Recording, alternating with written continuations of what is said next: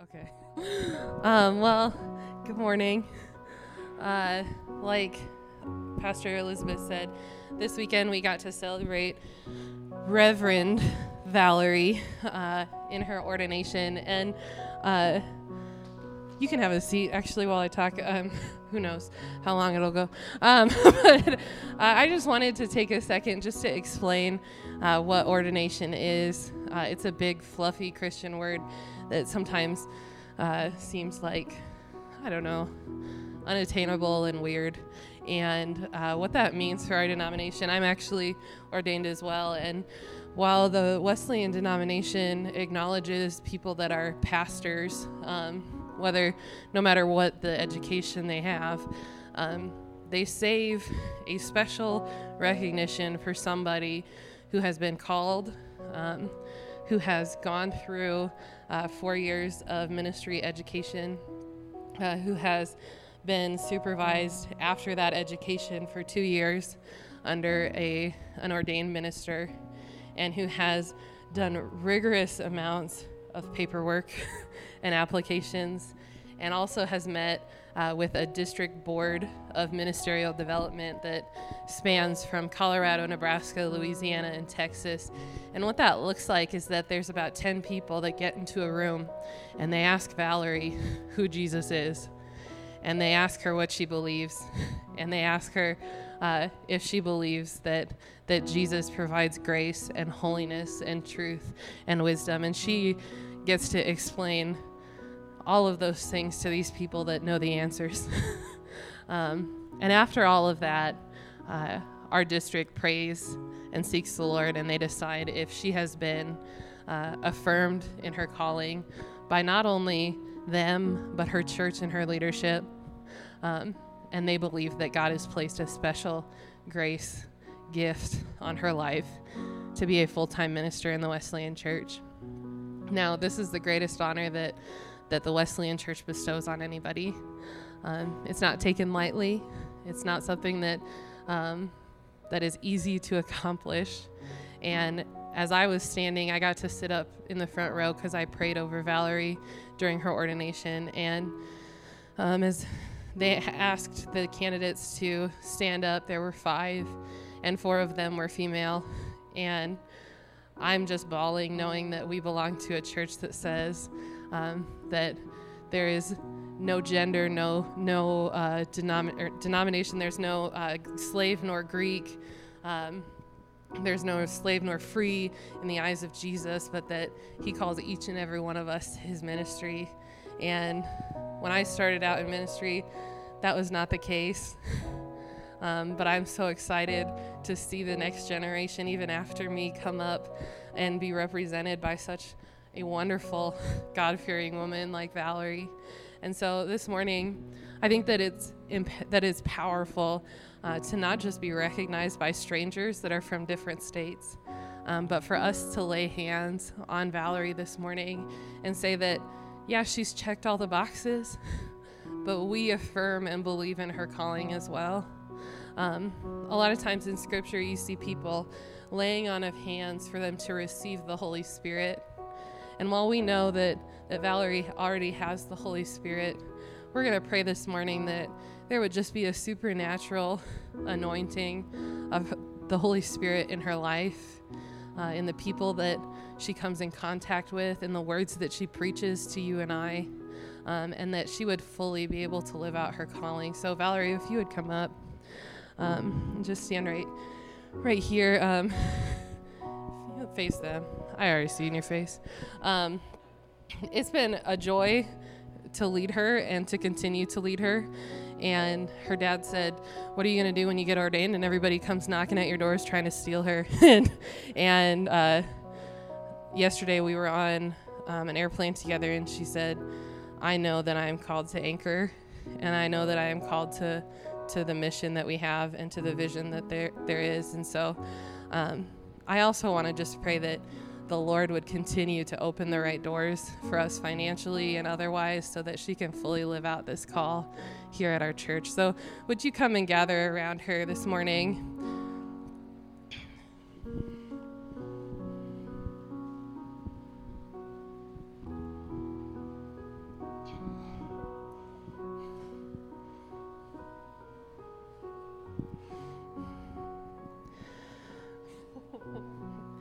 All right. John 15:12 says, "This is my commandment, that you love one another as I have loved you. Greater love has no other than this, that someone lay down his life for his friends. You are my friends, if you do what I command. No longer do I call you servants, for the servant does not know what his master is doing, but I have called you friends.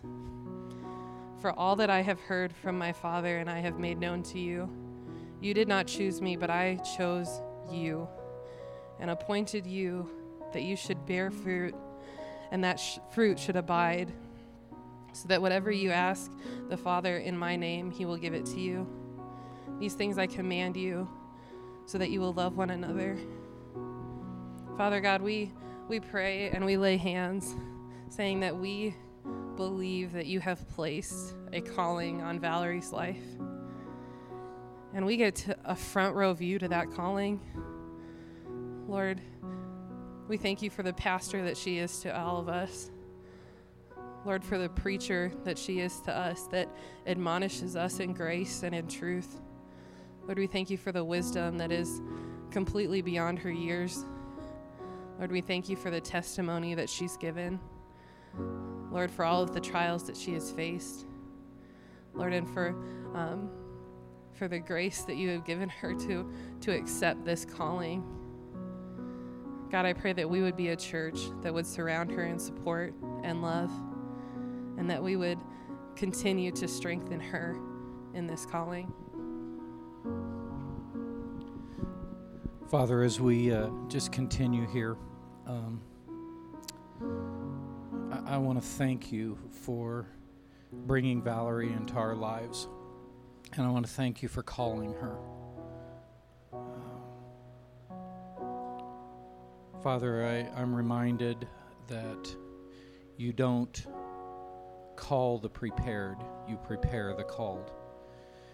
And as we had a chance about a week ago, as some of us were able to just talk about what we've seen in Valerie and the preparation that we've seen you doing in her life, we praise you and thank you because we can see your hand at work in her life. And we just rejoice in that knowledge. Thank you that you don't require us to fit a certain mold before you'll call us. That you just say, raise your hand if you're willing. And we're glad she raised her hand. Thank you. Father, we rejoice and we look forward to the blessing that she's already been in our lives, but the blessing she's going to continue to be in the ministry of Anchor, because she's been called here to help win souls and grow your kingdom. Thank you for letting us journey alongside her in that process. In Christ's name, amen.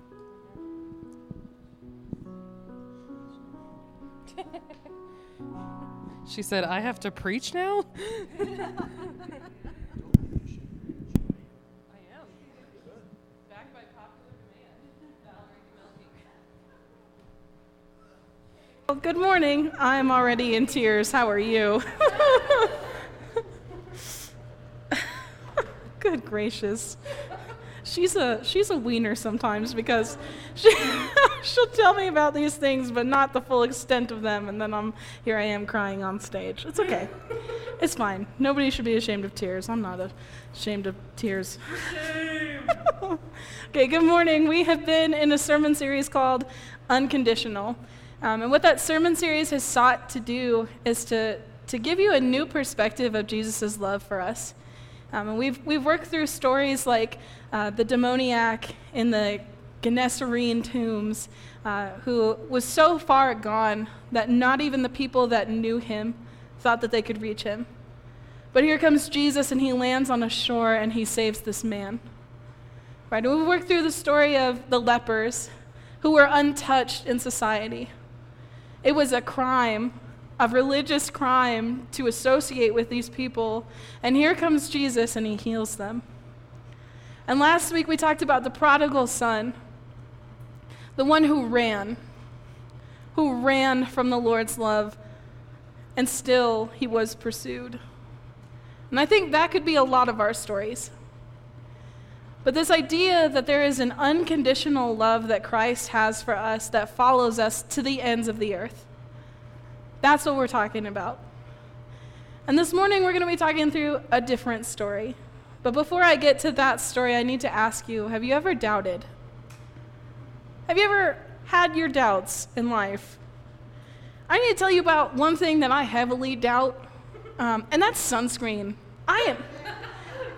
Okay, so my grandpa has skin cancer, right, from not wearing sunscreen. But I will tell you what, I have been burned more times in my life wearing sunscreen than not.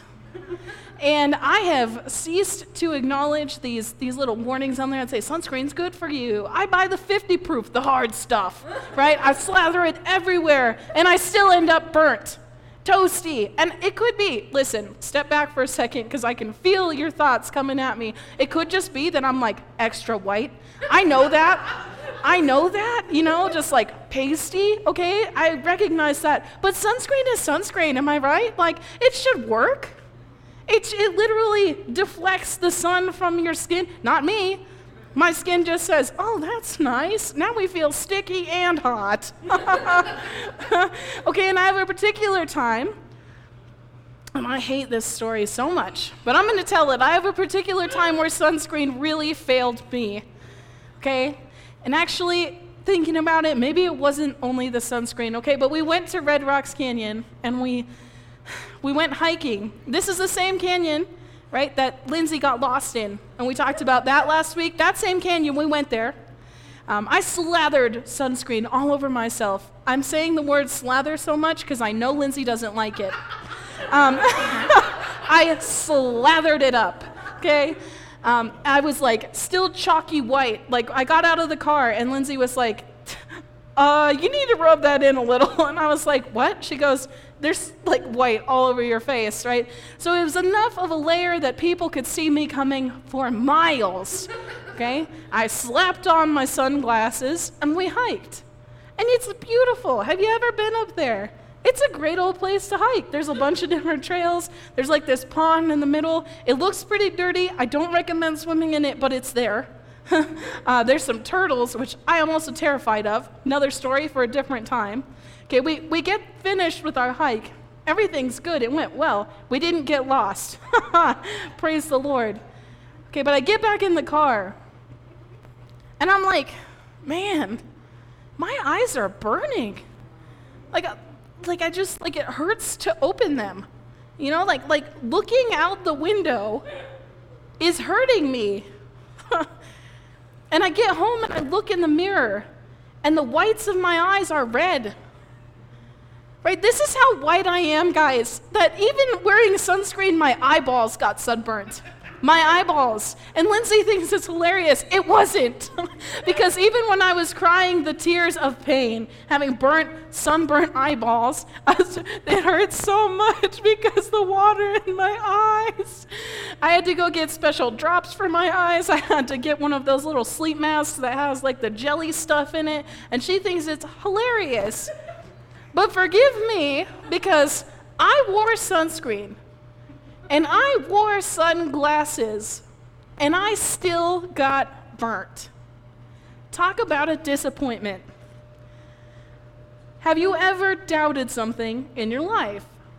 Now, I'll tell you, I'm not a huge fan of sunscreen up to this day. I just feel like if even my eyes are going to get burnt, may as well just join the rest of the club. Burn me. It's okay. Okay, I have a video for you of another person who has reason now to doubt. Look at the screen with me.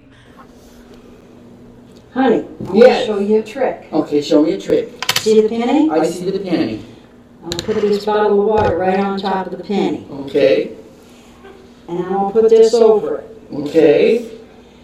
And when I say the magic words, Yeah. the penny's going to go inside the bottle. Really? Yes. Okay, let me see this happen. Okay. I got the towel. Woogie boogie. Boogity boogity. Boogity boogity. Okay. Now you look down in there, pennies inside the bottle.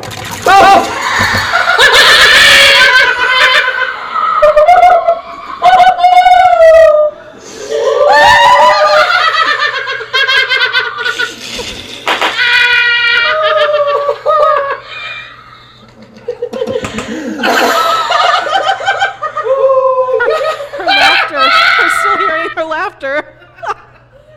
Okay. So when I'm talking about doubt, what I'm really trying to say to you is that doubt often comes from somewhere. It comes from an experience, right? It comes from a place where, man, I was let down in that, and so I doubt that sunscreen will ever work for me again. Something else you need to know about me, I have a dairy allergy, and sometimes I eat dairy and I doubt that I will make it home without a rumble in the tumble. You know what I'm saying? Okay? And this guy probably, the next time that his wife says, I have a magic trick for you, do you think that he's going to believe her? No. He's going to doubt that she can do it. But like, that's a funny thing to laugh at, right? So it's fine. Hopefully not too many seeds were planted in that. Okay? But my point is this, is that doubt often comes from a place of disappointment. Doubt stems from disappointment. I was let down, and so I doubt that I can trust that person again. And this happens everywhere. Why do you wear your seatbelt? Well, because I was in a car accident that wasn't my fault. And I doubt that if it wasn't there, I would be here. Right? Or, man, why do you hide the money in your drawer in like several pairs of socks? Well, because I had money stolen from me, and so I can't leave it out. This happens everywhere. And maybe it's happened in friendship, where you've told somebody something about you that you've never told anybody else, and they tell somebody else, and they disappoint you, and you doubt that you can trust them anymore.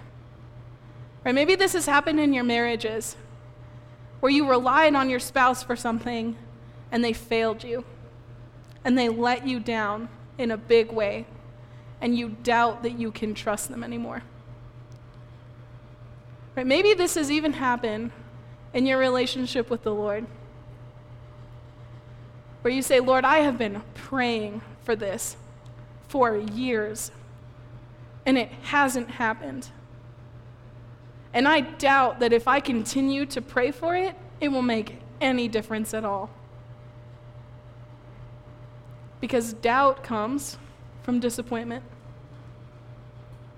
It comes from being let down. And we're going to talk about a man in Scripture who is known for doubting. And I'm sure that name popped right into your mind. Who are we talking about? Thomas, right? And in preparation for this sermon, it breaks my heart.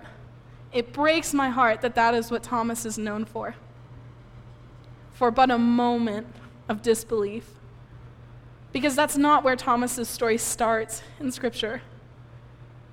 Actually, the first time that we see Thomas mentioned in Scripture is in the story of Lazarus. And we know that story, but turn with me to John 11.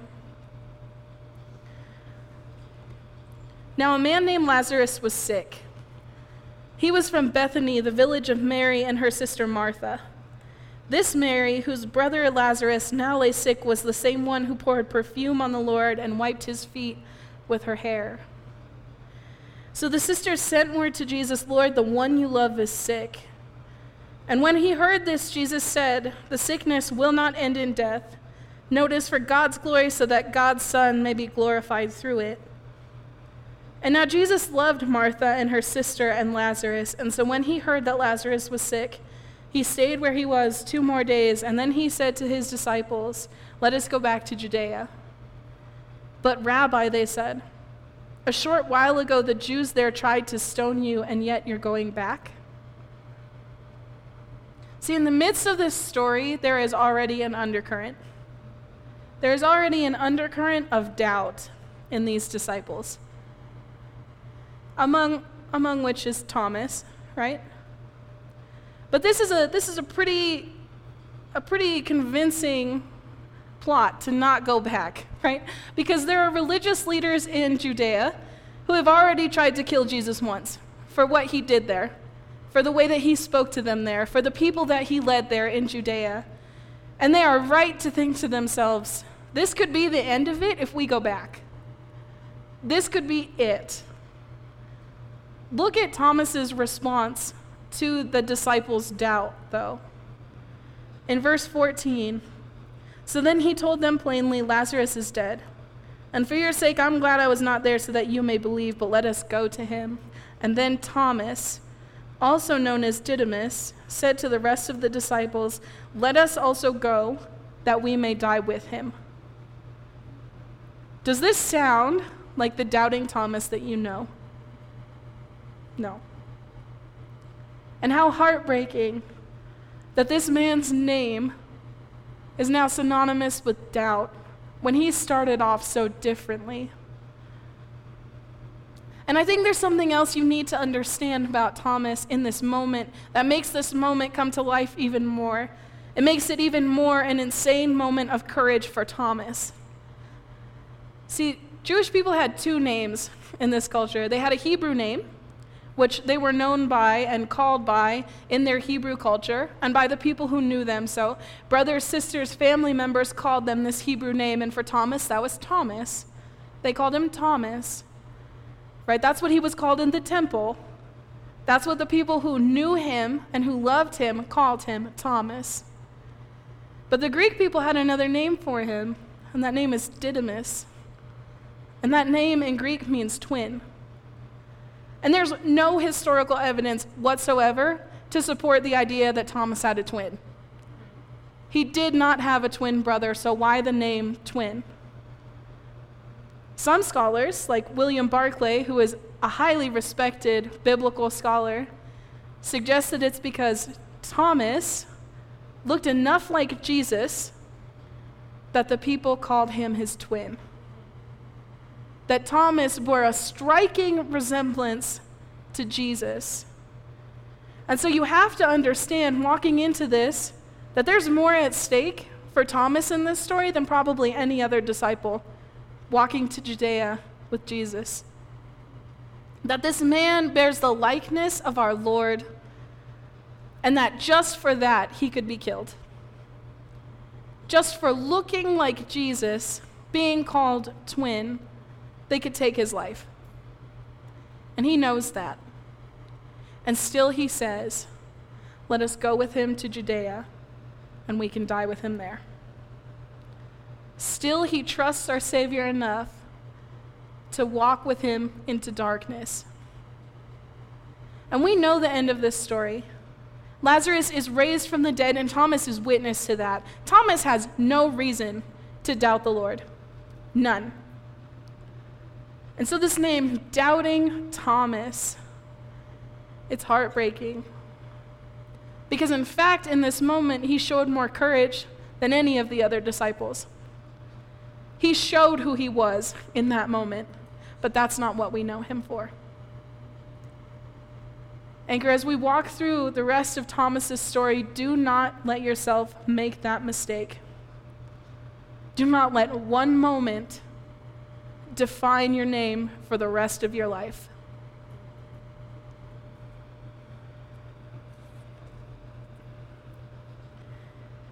So let's go fast forward to John 20.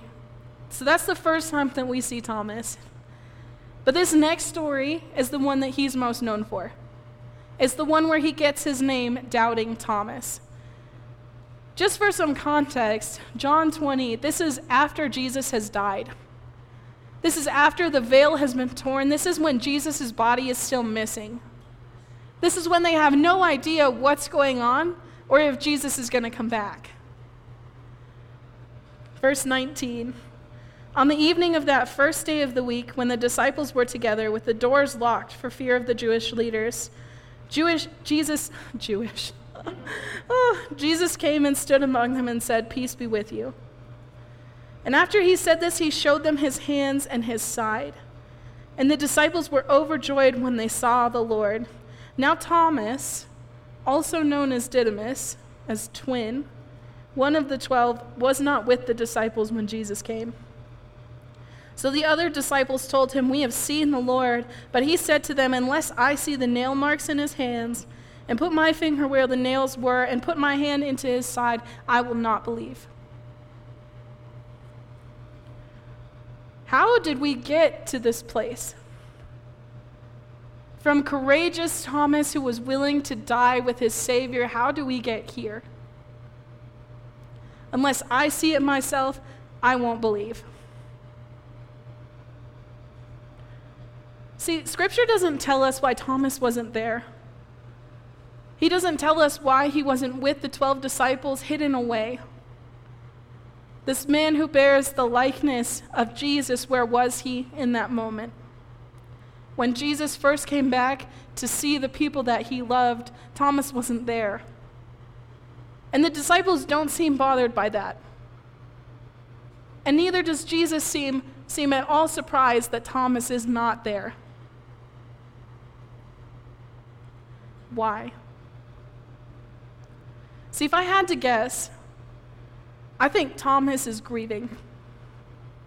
I think this is a moment of loss and of defeat for Thomas. And I think he has a lot of questions he is not asking the people around him, and he is most especially not asking the Lord. Where is Jesus? How could he die?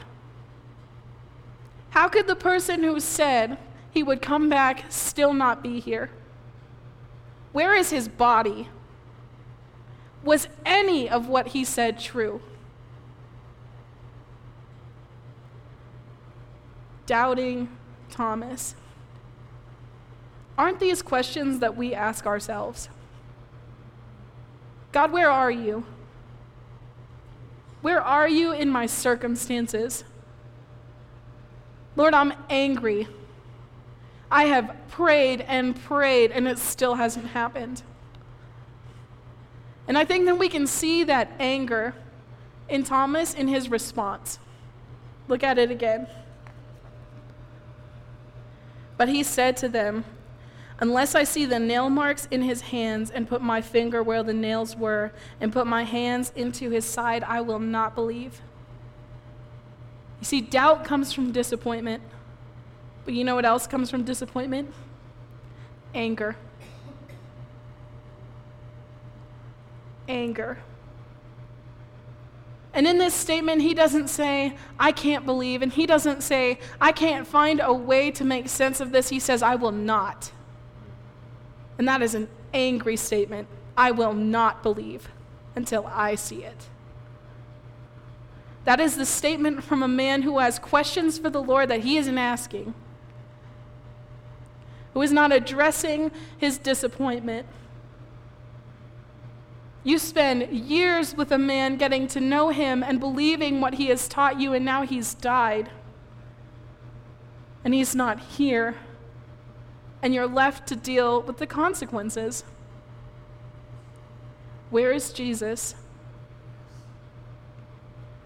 This is a statement from a man who is heartbroken, who can't see past the disappointment that he feels, who can't see past the anger and the frustration that are boiling up inside, that he believed Jesus. He believed Jesus was who he said he was, and he still hasn't seen the proof. Doubting Thomas. I think a better name for him would be angry Thomas. Frustrated Thomas. In denial Thomas, but doubting. That's what we get stuck with. And here's the problem, is that our unaddressed disappointment, that anger, it turns into distance. Where was Thomas in that moment? He was angry, and so he wasn't with the disciples. He was grieving and hurting the loss of his friend, and he wasn't with those disciples. Because he let that disappointment, that unaddressed disappointment, eat away at him. And I want to be clear. We can be disappointed in God without him ever having done anything wrong. Was it wrong that Jesus died? No. That was written long before Thomas. Was it wrong that Jesus didn't rise till the third day? No. That was God's perfect plan, and still we find Thomas disappointed. It's a lot like this weekend when we went to Texas. See, I've seen advertisements online for In-N-Out Burger my whole life. And I've thought, man, to get my hands on one of those burgers, like, I know it's got to be the best burger in the world. And those animal fries, like, hidden menu, what? They have to be the best things that I have ever tasted because those pictures look so good. And we had it when we were in Texas. My very first time at In-N-Out Burger. I did not take a picture with my burger, but you can talk to Amanda, because she did. Okay? We had it, and I had worked up so much excitement and anticipation in myself to have this burger. As I'm saying this, I'm realizing maybe that's kind of a sad thing to be excited about. But anyway, about this burger, and I got it, and I ate it, and it was a perfectly fine burger. You know, it was a burger, and the fries, like, they were okay. They're pretty good, you know, and it's not that In-N-Out had wronged me in some way. It's that my expectations were different. It's that there's no way, even on their best day, that they could have lived up to the pictures that I'd seen. That they could have lived up to this expectation that I had that was silent. They disappointed me. I'm going to write a letter. Just kidding. I'm not. The Lord can disappoint you even when He has done nothing wrong. Because our expectations are what do us dirty. Our expectations are what let us down. And Thomas had an expectation of Jesus, and he never spoke in life. And that caused him to be away from his friends who were grieving in that moment. And that caused him to not see the first time that Jesus was there. And make no mistake, it is absolutely intentional that first time that the disciples see Jesus, without prompting, Jesus says, "Touch my hands." And that is the moment that Thomas missed. That is the thing that he names later as what would have done it for him. That is not a mistake. Disappointment that is unaddressed causes anger, which causes distance. Distance.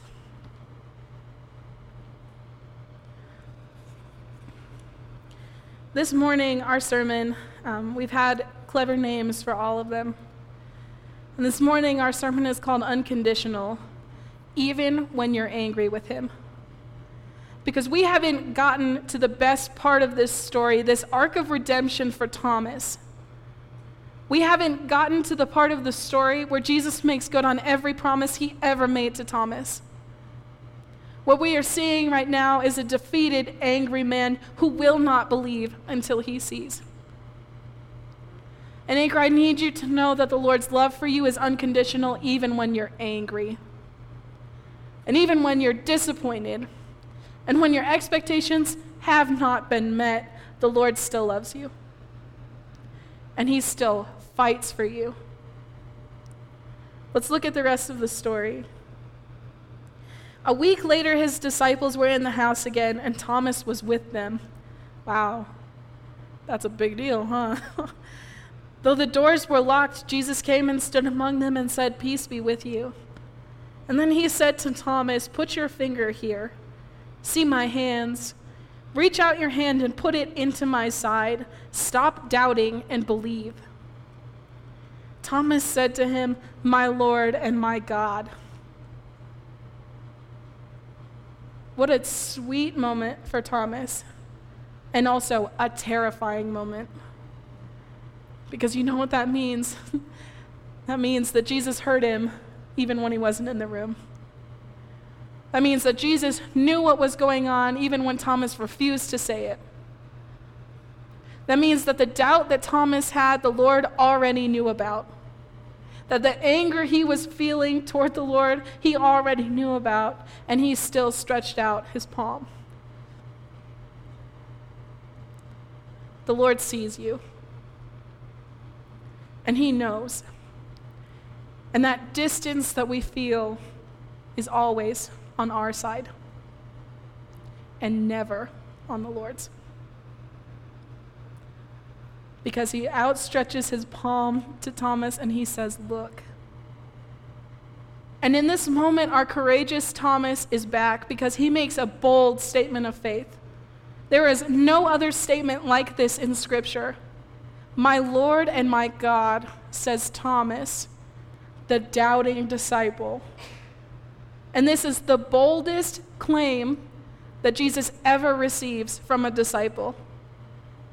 This is where Thomas says, I see that you are God. Not that you are like him, not that you are a prophet. I see that you are God, my Lord and my God. Out of the mouth of doubting Thomas comes the greatest declaration of faith that we see from a disciple. How heartbreaking that a moment changed his name. Anchor, I have a rough past. And I need to tell you about it. And it's hard. It's hard to talk about. But as a kid, I grew up in a home where my mom was mentally ill. And not everybody knows this. She was incredibly abusive. And I didn't talk about it for years because I was terrified and because I loved her. And I grew up without a dad because he had left. He booked it after my mom and he got into an argument. And I will tell you, I spent years of my life angry at God. How could you have let this happen to me? And over abuse, how could you let this happen again and again? And I know that you see it. How? See, I had high expectations of the Lord. I had expectations that he was going to whisk me out of it any minute. And when I first met my dad, I thought that that's what was going to happen. And then I met my dad, and continually he pushed me away. And I thought to myself, Lord, I thought that this was over. I thought that dealing with rejection and hurt was done. I thought that I had been saved. But I just let it become distance, anger. And when I first came to Jesus, it was at youth camp. And all of the other kids around me were kneeling at this altar, and they were praying to the Lord to receive him. They were praying to have a relationship with him, and I couldn't do it because I was angry. And so I got down on my knees, and I screamed in my head all of the reasons I hated God, all of the reasons I couldn't trust him, all of the reasons that I doubted, all of the reasons that I needed to put distance between myself and God, because how could God let me go through that? Because how could God, who is good, see that and not do anything? I was disappointed. I was disappointed in this image of a God that I had been talked about and to my whole life. And I got down on my knees and I told him all of that. And I said, I want nothing to do with you. And I was sobbing. Much worse crying than I'm doing now. I was sobbing. I was a mess. And I heard a voice speak to me. And I opened my eyes because I thought surely somebody is talking in my ear, but there was nobody there. And that voice said it's okay to be afraid. Because that's what I was. At the core of all of my anger and my fear and my disappointment, I was afraid. I was afraid that if I trusted God, I would be let down.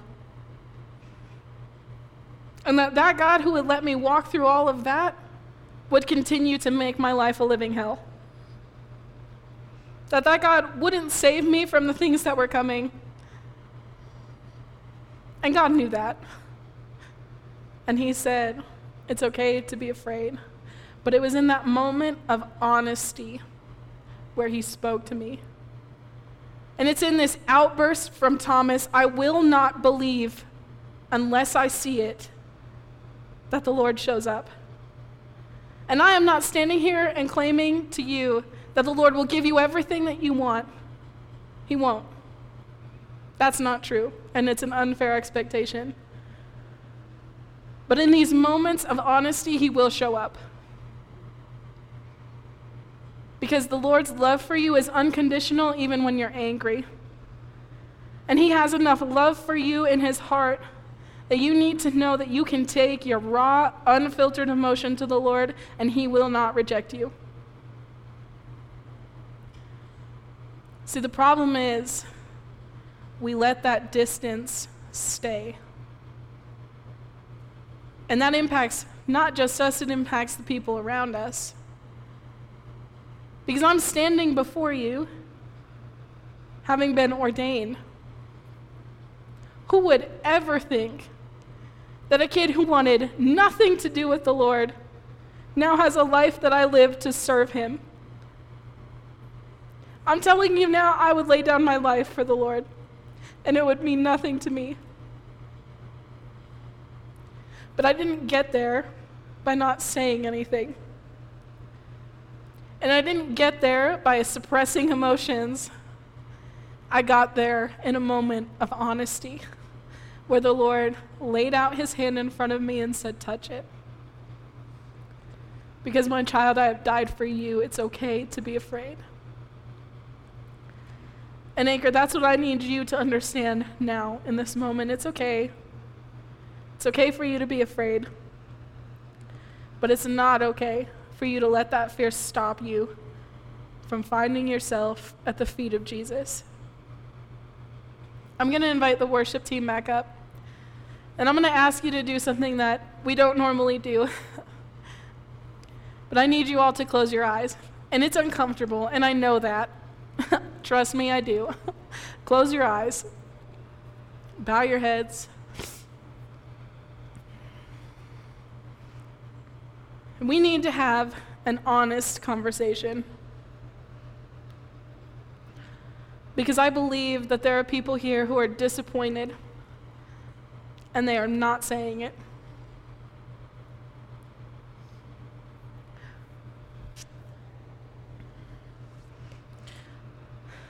I would just ask, Holy Spirit, that you guide this moment, that you sit with these people in their feelings.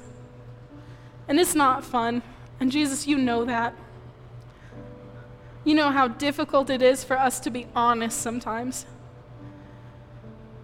And Lord, how hard it is for us to say to you, you let me down. But we have these wild expectations, Lord. Would you help us to lay those down? Okay, and with your eyes closed, I just want you to picture your relationship with Jesus. And that's going to look different for a lot of you. Maybe for some of you, it looks like the mountains that you see in the distance. Or maybe for some of you, it's the feeling of grass on your feet. But picture what your relationship with the Lord looks like. And I need you to take an honest assessment. Are you distant?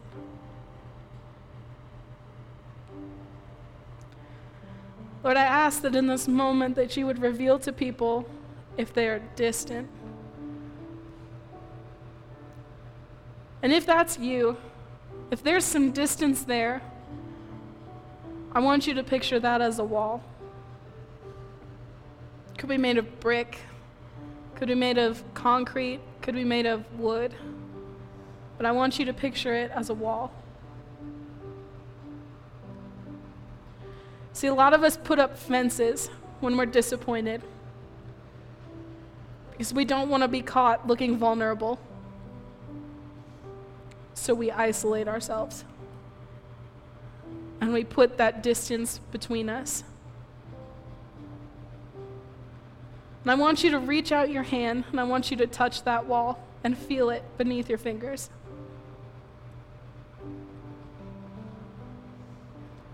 And that hurts sometimes, to know that you can touch it, that it has some solidity to it, but you know it's on the other side of that wall. It's Jesus. And he has been waiting there for you to look at that wall and to acknowledge it. Jesus, with your help, would you help us to take down that first brick, that first panel of wood? Would you help us to dig that first piece out of that concrete? And as you're digging through this wall, I want you to imagine on the other side of it, Jesus digging through to get to you.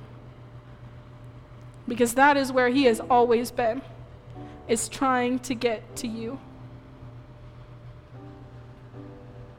This is him reaching out his hand for you to touch.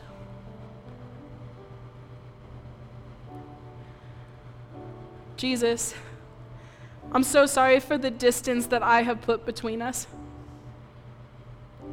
I'm so sorry for the expectations that I have of you that you can never meet. Jesus, I'm sorry that I let disappointment get the better of me. And I'm sorry that for any amount of time, I have let this distance remain. Jesus, what I want is you. I want to be in a relationship with you. I want to be transformed by you. Would you help me to remember that you always have an outstretched hand for me? And would you comfort me in this moment, knowing that I have stored up some anger against you? Lord, I ask that you would forgive me for that.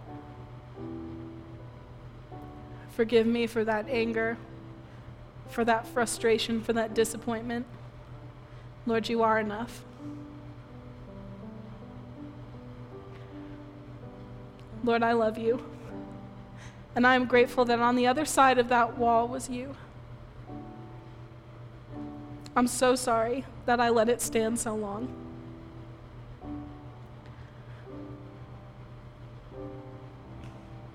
Now I want you to open your eyes. Our God is a God of freedom. And he knows what you're feeling before you ever feel it. He knows what you're processing before you ever take the time. And he wants relationship with you. And all of these stories that you have been told, that is the unconditional love of your Father. And maybe your earthly father let you down. That's not who the Lord is. I want you to walk away from this place knowing that there is freedom in his name. And that first song that we sang, Break Every Chain, that is true. That he can do that. But it starts in moments of honesty. Lord, we thank you for this day, and I thank you for this time. Lord, I ask that you would boldly show up and worship. God, I ask that for these moments of honesty, that you would protect these people, that you would protect their hearts, and that you would remind them it's okay, that you're not ashamed that they have feelings, and you're not ashamed to be seen with them. You're not ashamed of them that they spoke those to you, Lord, but you're proud. Lord, we love you, and we lay our lives down, knowing that your plan for us is the best plan. And perfect love drives out fear. Lord, can we walk boldly in our relationships with you, knowing that when we are disappointed, we can simply lay it at your feet. God, we love you. In Jesus' name, amen. As we sing this last song, I invite you to stand or sit or kneel. As always, this is your area of worship, but we're going to sing the song, Who You Say I Am. That one moment of anger does not define you, does not change your name. Only God tells you who you are.